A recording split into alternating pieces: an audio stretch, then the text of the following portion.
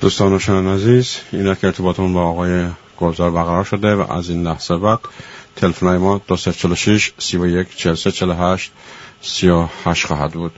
یادآوری میکنم که این گفتگو از طریق اینستاگرام و فیسبوک به صورت زنده پخش میشه.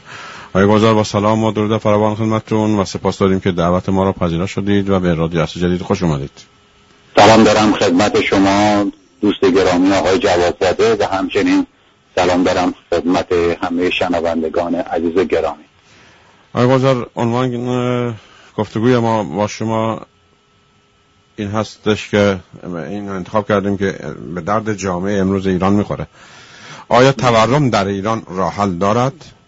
همونطور که میدونید حتی یارانه‌ای که به این مردم میدن کفاف یک سطل ماست را نمیدهد و باید مردم از جیب خودشون نیز بگذارند و تا یک سطل ماست بخرند و تورم به صورت سرسام‌آور هر روز بیشتر می شود، طوری که من یک کلیپی از هموطنان عزیزمون دریافت کردم در رابطه با تخم مرغ. میگه آقای رئیسی شما لطف کنید همین قیمت تخم مرغ را به همان روزی که انتخاب شدید برگردونید. این تورم راه حل دارد یا نه و چرا این تورم در ایران سرسام‌آور است؟ میکروفون در اختیار شماست. خیلی ممنون. خدمتتون عرض کنم که اول باید ببینیم که تو چه وضعیتی هستیم، بعد بگیم در شرایطی که هستیم آیا این شرایط راه حل براش وجود داره برای مسئله تورم، یا اینکه اگر نداره در چه شرایطی میشه تورم رو مهارش کرد.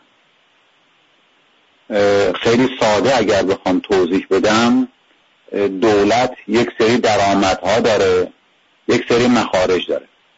دولت که میگیم در حقیقت مردم در یک دموکراسی افرادی رو انتخاب میکنن که اون افراد در خدمت مردم و در خدمت عمران طبیعت بکوشن تا این حقوق برگزار بشه، یعنی در حقیقت مردم برخوردار از این حقوق بشن و طبیعت هم به همین ترتیب، تا بتوانن یک عدالت اجتماعی رو ممکن کنن. حالا این درآمدی که دولت میخواهد از داشته باشه که با به اصطلاح با مخارجش هم خوانی داشته باشه، از کجا درآمد تولید میکنه؟ باید مردم کار بکنن، کوشش بکنن، تولید بکنن، از تولیدی که میشود از اون مالیات گرفته بشه. این مالیاتی که گرفته میشه به مقداری باشه که اون مخارجی که دولت میخواد باش یک سندی رو تنظیم میکنه که در سال آینده من چگونه میخواهم امورات مختلف کشور رو مدیریت بکنم از لحاظ اقتصادی، چقدر پول دارم. یه مشکلی هست که این مشکل از زمان شاه شروع شده، یعنی کمبود درآمد دولت، چون دولت درآمد نداره، یعنی تولید اونقدر نیست، مخارج بالاست، گفته من این رو از نفت میرم تامین میکنم و خب وقتی از نفت تامین کردم این رو میارم نفت رو در بازار میفروشم، میخوام پول نفت رو که به دلار هست میفروشم و پولی که به دست میآورم باش حقوق میدم، اون نفت رو در زمینه واردات به کار میبرم. مثلا خیلی از ایرانی ها میگن آقا زمان شاه دلار 7 تومن بود. بله، برای اینکه اون زمان نفتی که فروش میرفت 6 میلیون تا 7 میلیون بشکه نفت که در روز فروش میرفت، این پولی که باش دریافت میکردن خیلی زیاد بود برای جمعیتی که اون موقع جمعیت ایران قبل از انقلاب 28 میلیون بوده. تصور کنید با این درآمد کلان چه میکردن؟ گفتن خب قیمت دلار رو پایین نگه میداریم که کالاهایی که وارد میشه، چون اقتصاد ما 100% واردات محور بوده، این که میگویم 100% یعنی روند رشد اقتصادی نبوده، یه عده کالاها رو در کشور تولید میشد، ولی مسئله اینه که با اون پوله میشد اقتصاد رو نگه داشت. حالا در سال 1400 اگه برگردیم بگیم با بودجه چی کار کردن؟ همون کار رو خواستن بکنن، یعنی همون کار رو در دوره‌های قبل هم کردن، یعنی این وابستگی به نفت تا امروز ادامه داشته، این قطع نشده این وابستگی به نفت.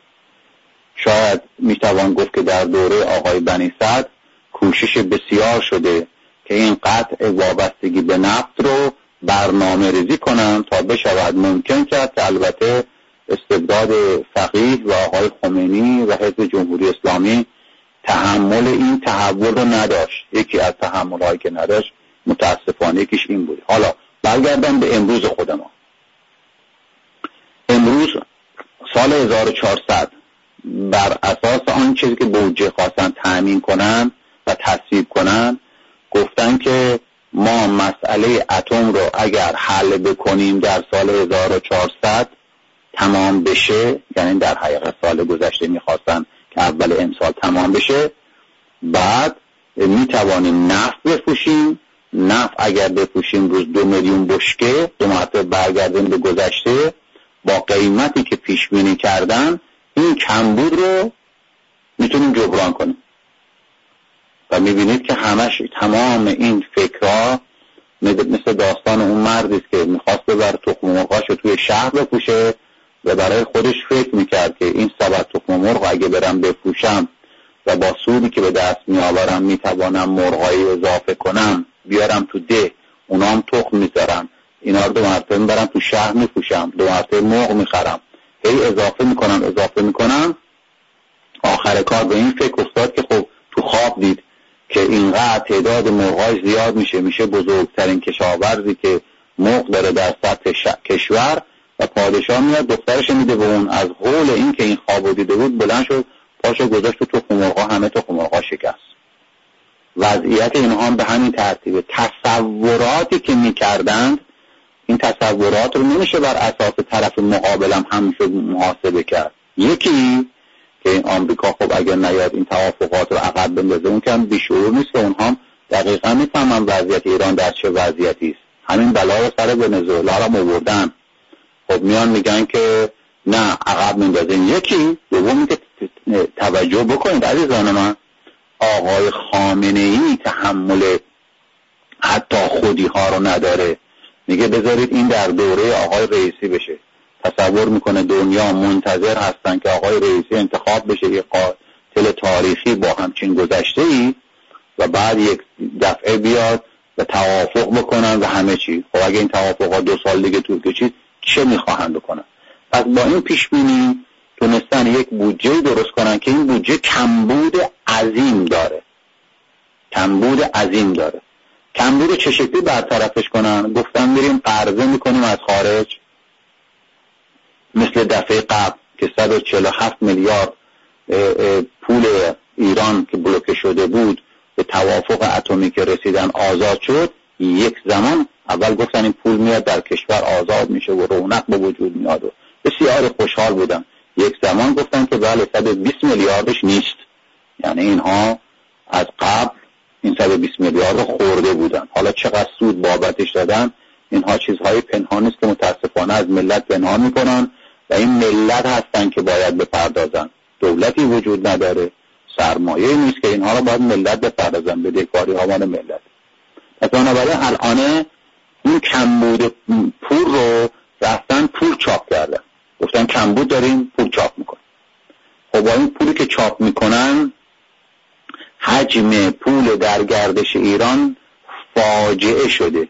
یعنی که باید تصور بکنید پولی که در زمان آقای احمدی نژاد، آخر دوره احمدی نژاد، 470,000 میلیارد تومان بود و گفتن فاجعه اقتصادی است کاری که احمدی نژاد کرده، در دوره آقای روحانی این حجم پول در گردش رسید به 3,700,000 میلیارد تومان.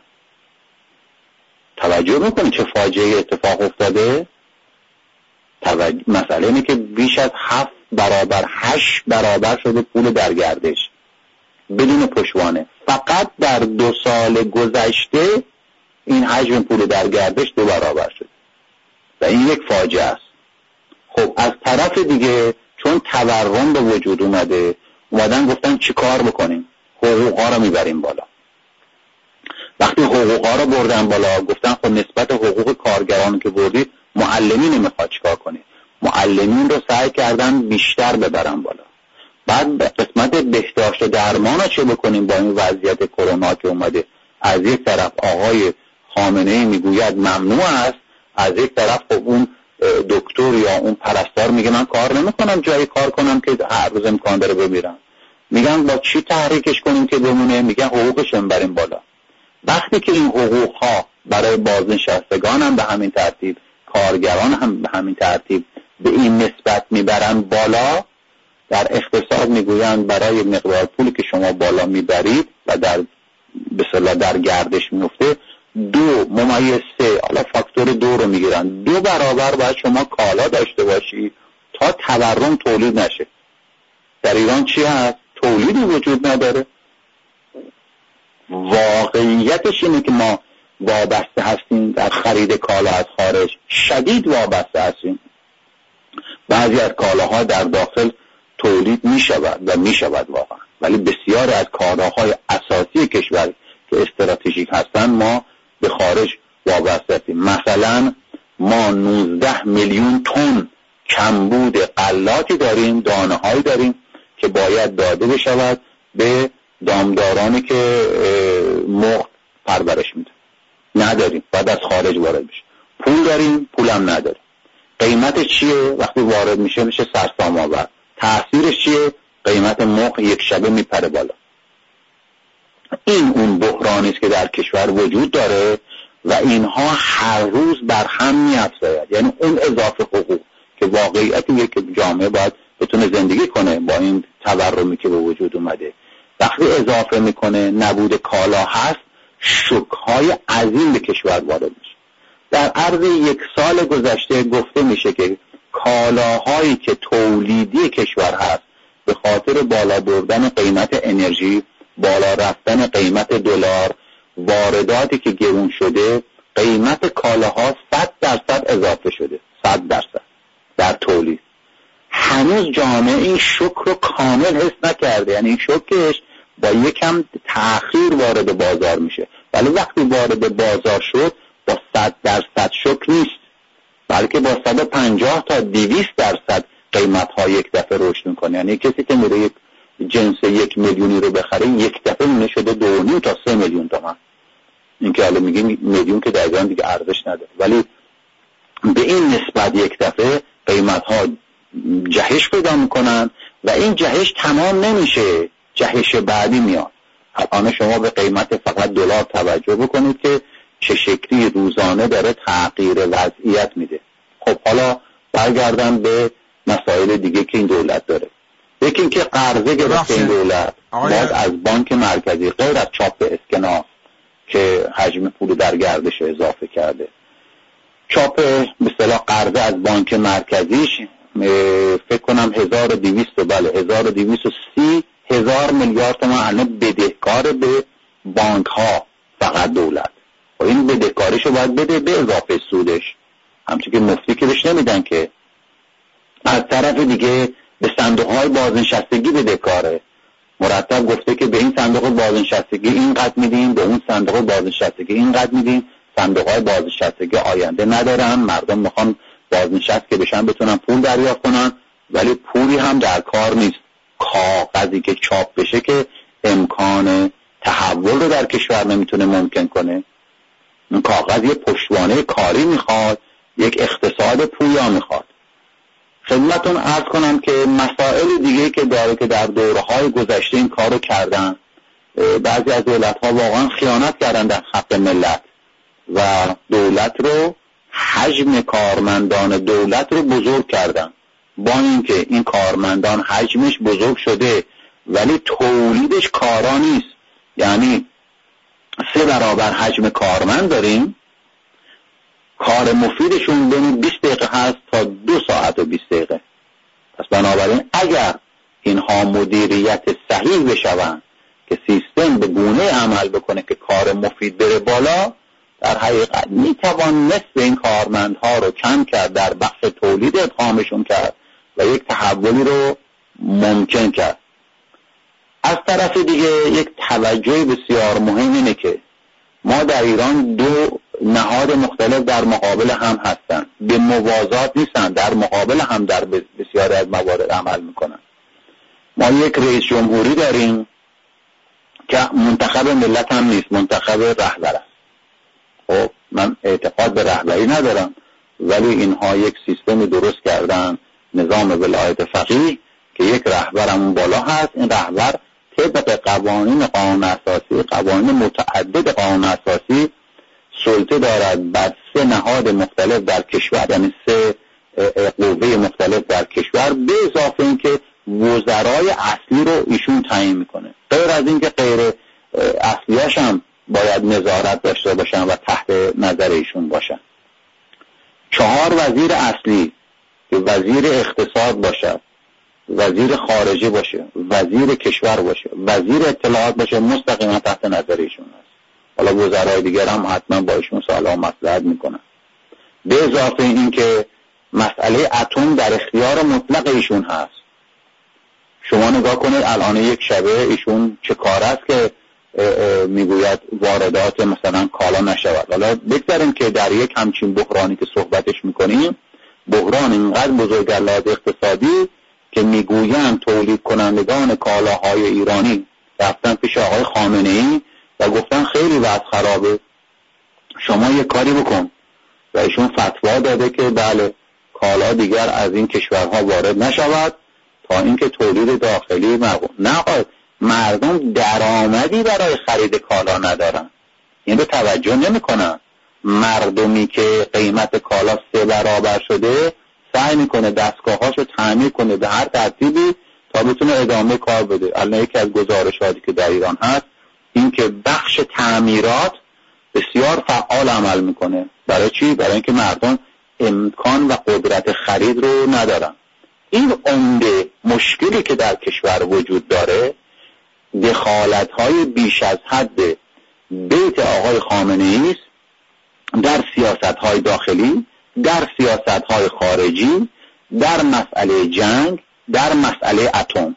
ما فقط در مسئله جنگ هم در سوریه نیرو داریم، هم در عراق داریم، هم در یمن داریم، هم در لبنان داریم. به اضافه اینکه بسیار هزینه ها رو متقبل شدیم که مردم از اون مطلع نیستن. نتیجهش تورم بیش از حدی است که اون رو گردن آمریکا میندازن. ولی واقعیت عمل اینه که هم مقصر اصلی آقای خامنه‌ای بیت اوست و هم آمریکا، هر دو هستن. برای اینکه خب ما چه نیازی داریم که یه بمب اتم تولید کنیم یا 5 بمب اتم که کاری هم براش انجام نمیدن؟ چه نیازی داریم که اورانیوم رو 20% یا بیشتر غنی بکنیم؟ چه نیازی داریم؟ چه چیز برتری به ما میدهد در جهان؟ غیر از این که آقای خامنه‌ای میگه ای دنیا مخالف من نشو که من یه بمب اتم دارم. پس مسئلهش دفاع از ملت ایران نیست، دفاع از استبداد حاکمی که هم چیکار میکنه. به چه قیمتی؟ به قیمت این که ما تحت فشار بیش از حد کشورهای مختلف در سطح جهان قرار بگیریم. سالی 25 تا 30 میلیارد به خاطر تحریم ها ملت ایران باید بپردازن تا بتوانند کالاهای اساسی خودشون رو بخرن.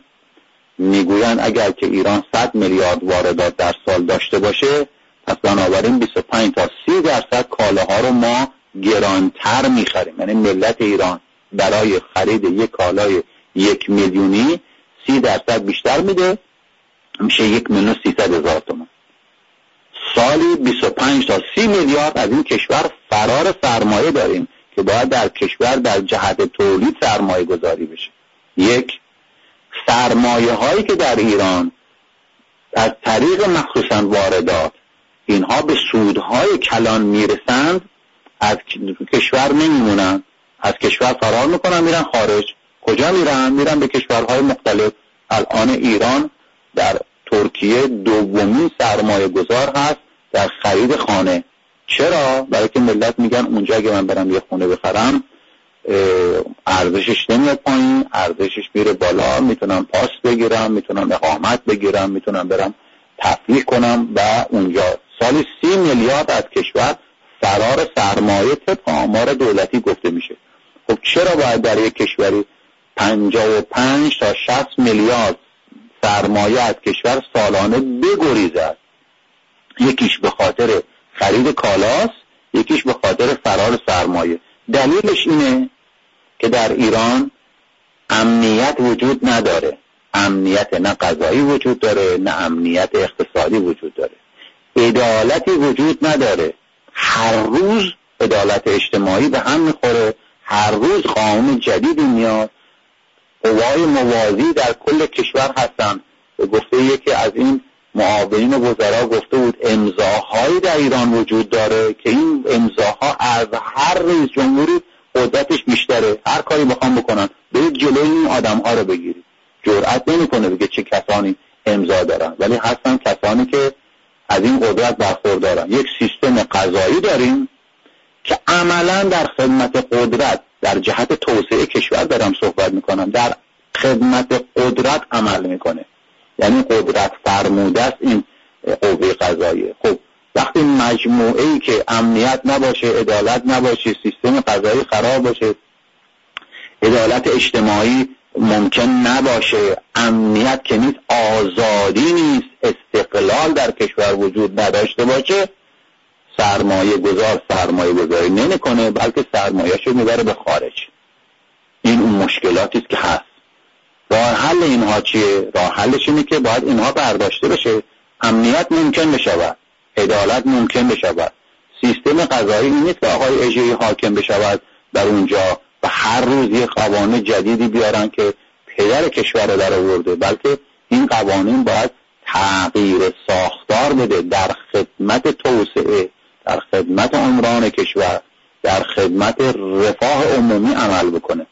از بابت اقتصادیش میگم، به سرمایه گذار، به تولید کننده امنیت بده، او رو مجبورش نکنه به کارهای روزمره. حالا این رژیم میاد میگه که من میام یک سری اوراق بهادار میفروشم، این اوراقی که میفروشم با یک سود بانکی خوب به شما در اختیارتون قرار میدم و فعلا مشکل تورم رو سعی میکنیم یه جوری حل بکنیم.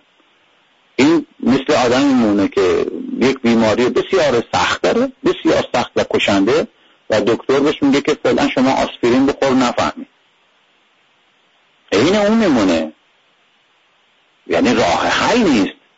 امروز اگر همچین کاری بکنن و بتونن کمبود بودجه خودشون رو تأمین بکنن، بعد باید هم سود بدن، هم هیچ کس با نبود امنیت و سیستم قضایی مشخص و عدالت حاضر نیست بره برگه های 10 ساله و 20 ساله بخره. میگه من کوتاه مدت میخوام به سودی برسم که اگر که اتفاقی در کشور افتاد من سرمایه‌ام برام برگرد. پس بنابراین در کوتاه مدت اگر بتوانم کمبود بودجه رو که خدمتون عرض کردم تأمین بکنن با این برگه ها، برای امسال که الان کمبود داریم، 6 ماه ما بودجه نداریم، سال آینده به همین ترتیب خواهد شد، باید در عرض چند سال گذشته آینده هم سود پول ها رو بدن، هم چه بکنن، هم اصل پول رو برگردونن. پس بنابراین توجه بکنید، یک دفعه یک انفجار بزرگ اقتصادی منفی در کل کشور به وجود میاد.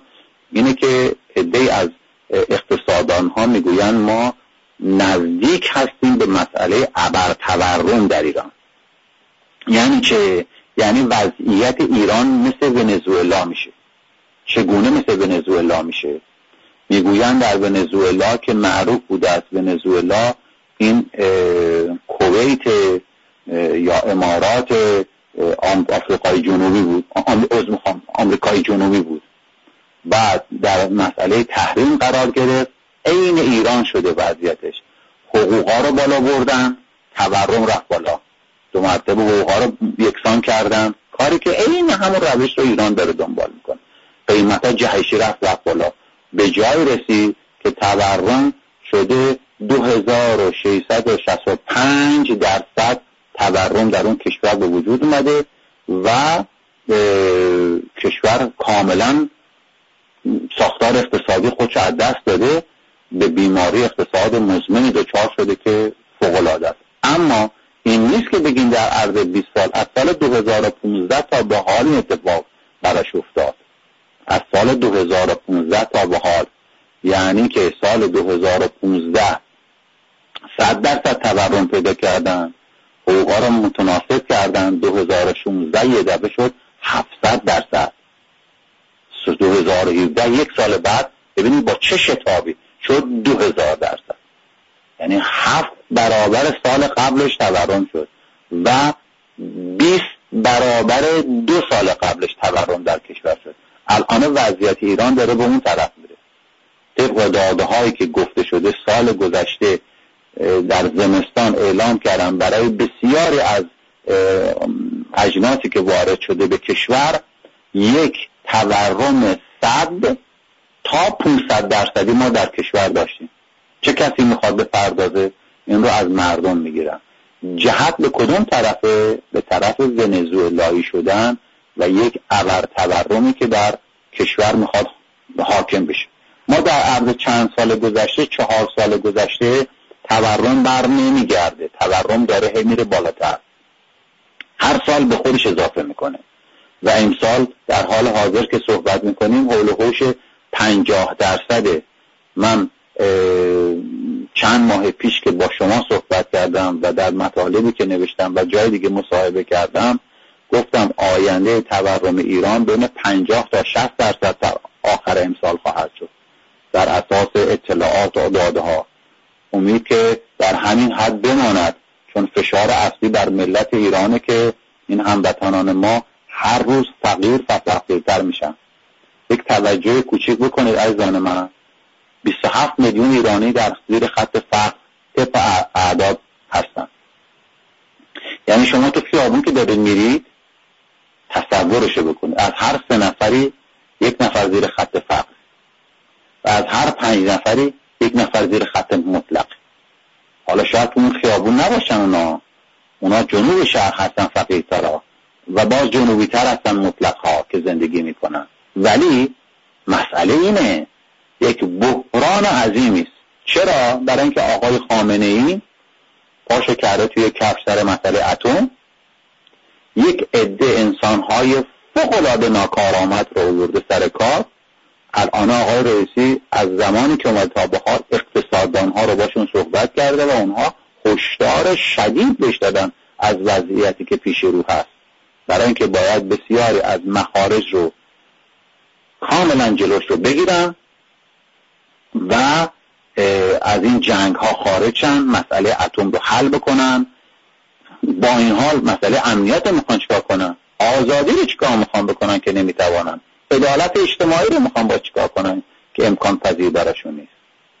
ببینید 86,000 طرح نیمه تمام در کشور وجود داره که 2,000 اضافه میشه به اینها طرح‌های نیمه تمام بزرگ.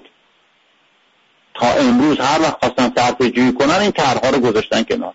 اصلا خود نگهداری این طرح‌های نیمه تمام و بعد تمامش کردن فوق‌العاده بودجه‌های عظیم می‌طلبه.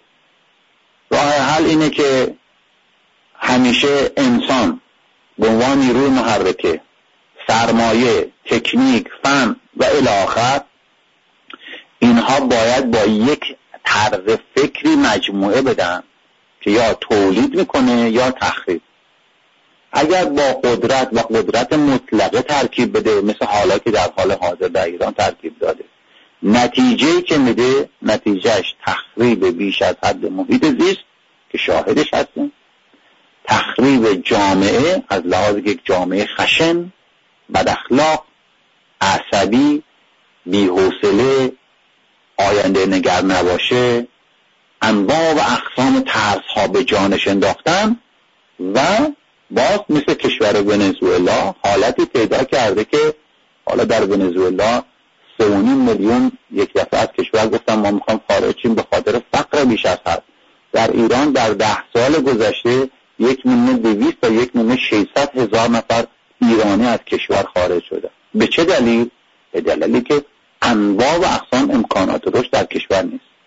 حالا یا اینکه انسان باز به عنوان نیروی محرکه، سرمایه، تکنیک، فن و الی آخر، اینها مجموعه میدهند با حقوق انسان، حقوق شهروندی، حقوق طبیعت، رعایت حقوق اقوام در مخصوص فقط اقتصاد نیست، در همه امور، و اینکه وطن ما مجموعه میدهد با دیگر کشورهای جهان رابطه حق با حق می شود. ما دعوایی با جهان نداریم.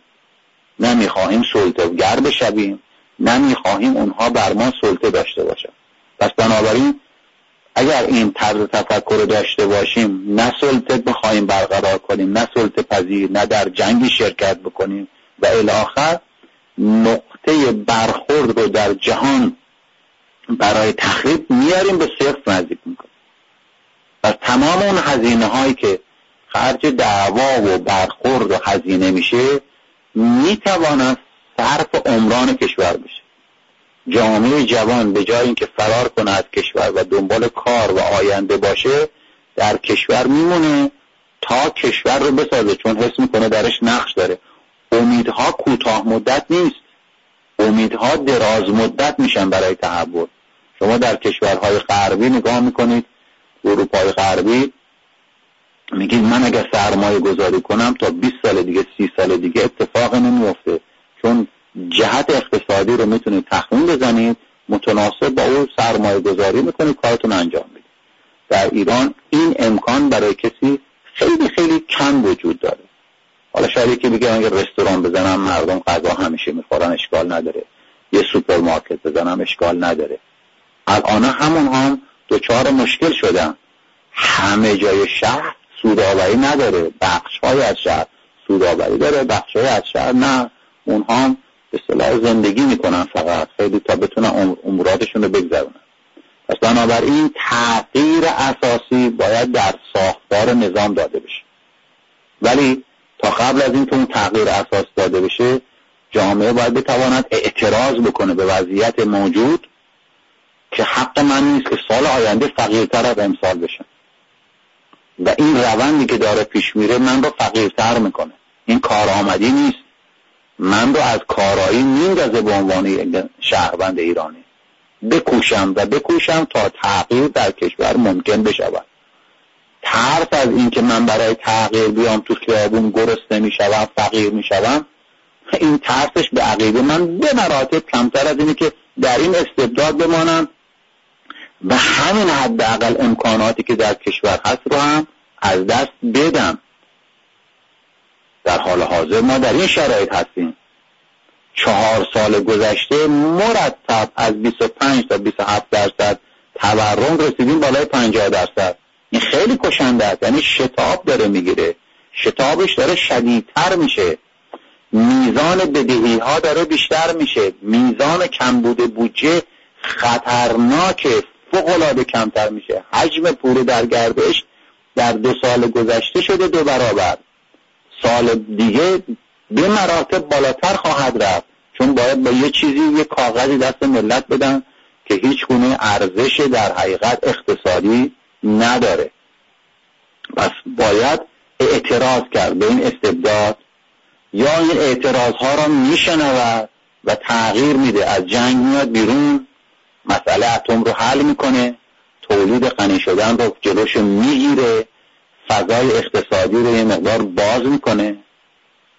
یا اینکه میروید جامعه تا آخر میگه من با تو نمیتوانم این امکان رشد یعنی زندگی رو ممکن کنم. خب ما یک برنامه اقتصاد تولید محور در اختیار عزیزان گذاشتیم.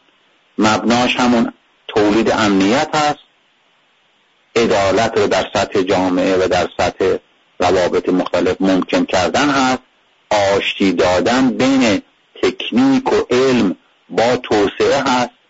اساسش برای این نیست که کی پارتی داره کی نداره بیاد مدیریت کنه، اساسش برای اینه که چه کسانی شایسته هستند برای مدیریت و تولید و در عدم دزدی و فساد شایسته سالاری بشه، از این لحاظ اخلاق مدار بشود. اینها رو برنامه ایست که سالیان سال هست در اختیار شما گذاشتیم. غیر از اون جا داره باز توضیح بدم که ما یک قانون اساسی بر اساس 5 دسته حقوقی که انسان، طبیعت، شهروندان، اقوام و ایران به عنوان عضو جامعه جهانی در اختیار شما گذاشتیم. 248 اصل اصولی گذاشتیم که در اونجا این اصول درش نه دین وجود داره نه ایدئولوژی، بلکه همش حقوق فصل مشترک ایرانیانه. و متناسب با اون برنامه یک دولت رو مشخص کردیم، 4 قوه رو مشخص کردیم و برنامه دولان گلزار متناسب با برخوردار شدن انسانها از حقوق خود. اگر چیز خوبی نیست بیاد با هم بشینیم کاملترش کنیم. به نظر من بسیار طرح و پیشنهاد ارزنده است، یگانه است به عقیده من در سطح جهان. ایرانی ها فراموش نکنیم، آنچه خود داشت ز بیگانه تمنا نکنیم. آنچه را که تجربه بشری هست و کامل باید می شده در این کتاب در مدت طولانی دوستانی با هم دیگه این رو جمع آوری کردن، در اختیار می دارن. در کنار اون تبعیض‌ها رو علیه زنان برشمردیم به عنوان ضمیمه که باید برداشته بشود تا یک اقتصادی پویا بشه در سطح کشور. اقتصاد تولید محور رو در اونجا به عنوان ضمیمه، این برنامه عمل است تا فضا به وجود بیاد. یک بار سال 59 آقای بنی سعد پیشنهادش ایران سبز بوده که بشود یک اقتصادی رو از مصرف محوری، از وابستگی به نفت به تولید و رشد متحول کنه. متاسفانه با کودتا جلوش گرفتن. از اون دوره بیش از 40 سال میگذره. نسل جدید باید بکوشد برای تحول خود حرکت کنه.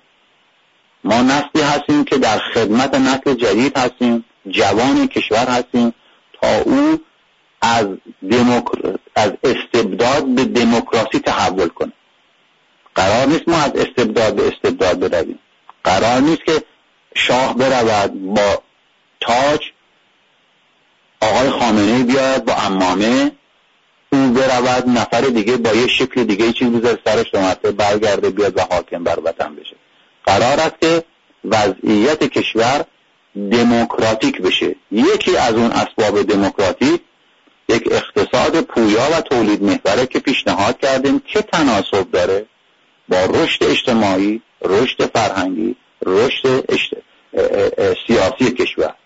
بزرگترین معضلی که در حال حاضر وجود داره معضل استبدادی است که در دست سیستم سیاسی است و حاکم شده اون سیستم سیاسی کشور که ولی فقیه باشه با مجموعه عظیمی که در اطرافش هست و سپاه پاسداران و بسیج و کمیته و غیر و ذالک، اینها نفس اقتصاد کشور رو گرفتن.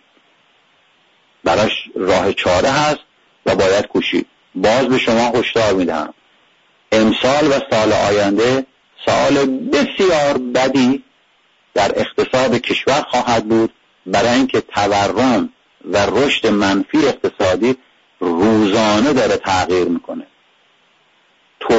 ترکیه تونست اقتصادش رو متحول کنه و میلیون ها لیر ترکی بود $1 تغییر دادن، ساختارشون رو تغییر دادن، اقتصادشون رو متحول کردن. سال 2010-2011 رشدیابترین اقتصاد جهان رو داشتن.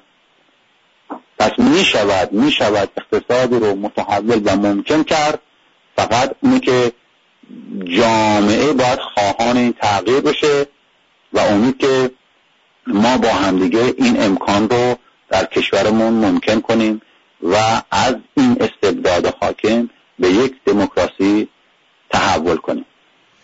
امیدوارم چنین باد. با سپاس از شما و با این راه حلایی که ارائه فرمودید و امیدوارم مردم ایران به این راه حلا گوش کنند و به کار برن تا تغییر و تحول سریعتر انجام میگیره و مردم گرفتار وضع اقتصاد بدی و بدتری نشوند. با سپاس از شما که با ما بودید. شما را تا برنامه دیگر به خدای بزرگ میسپاریم. روز و روزگار بر شما خوش. خیلی تشکر. شب شما هم خوش.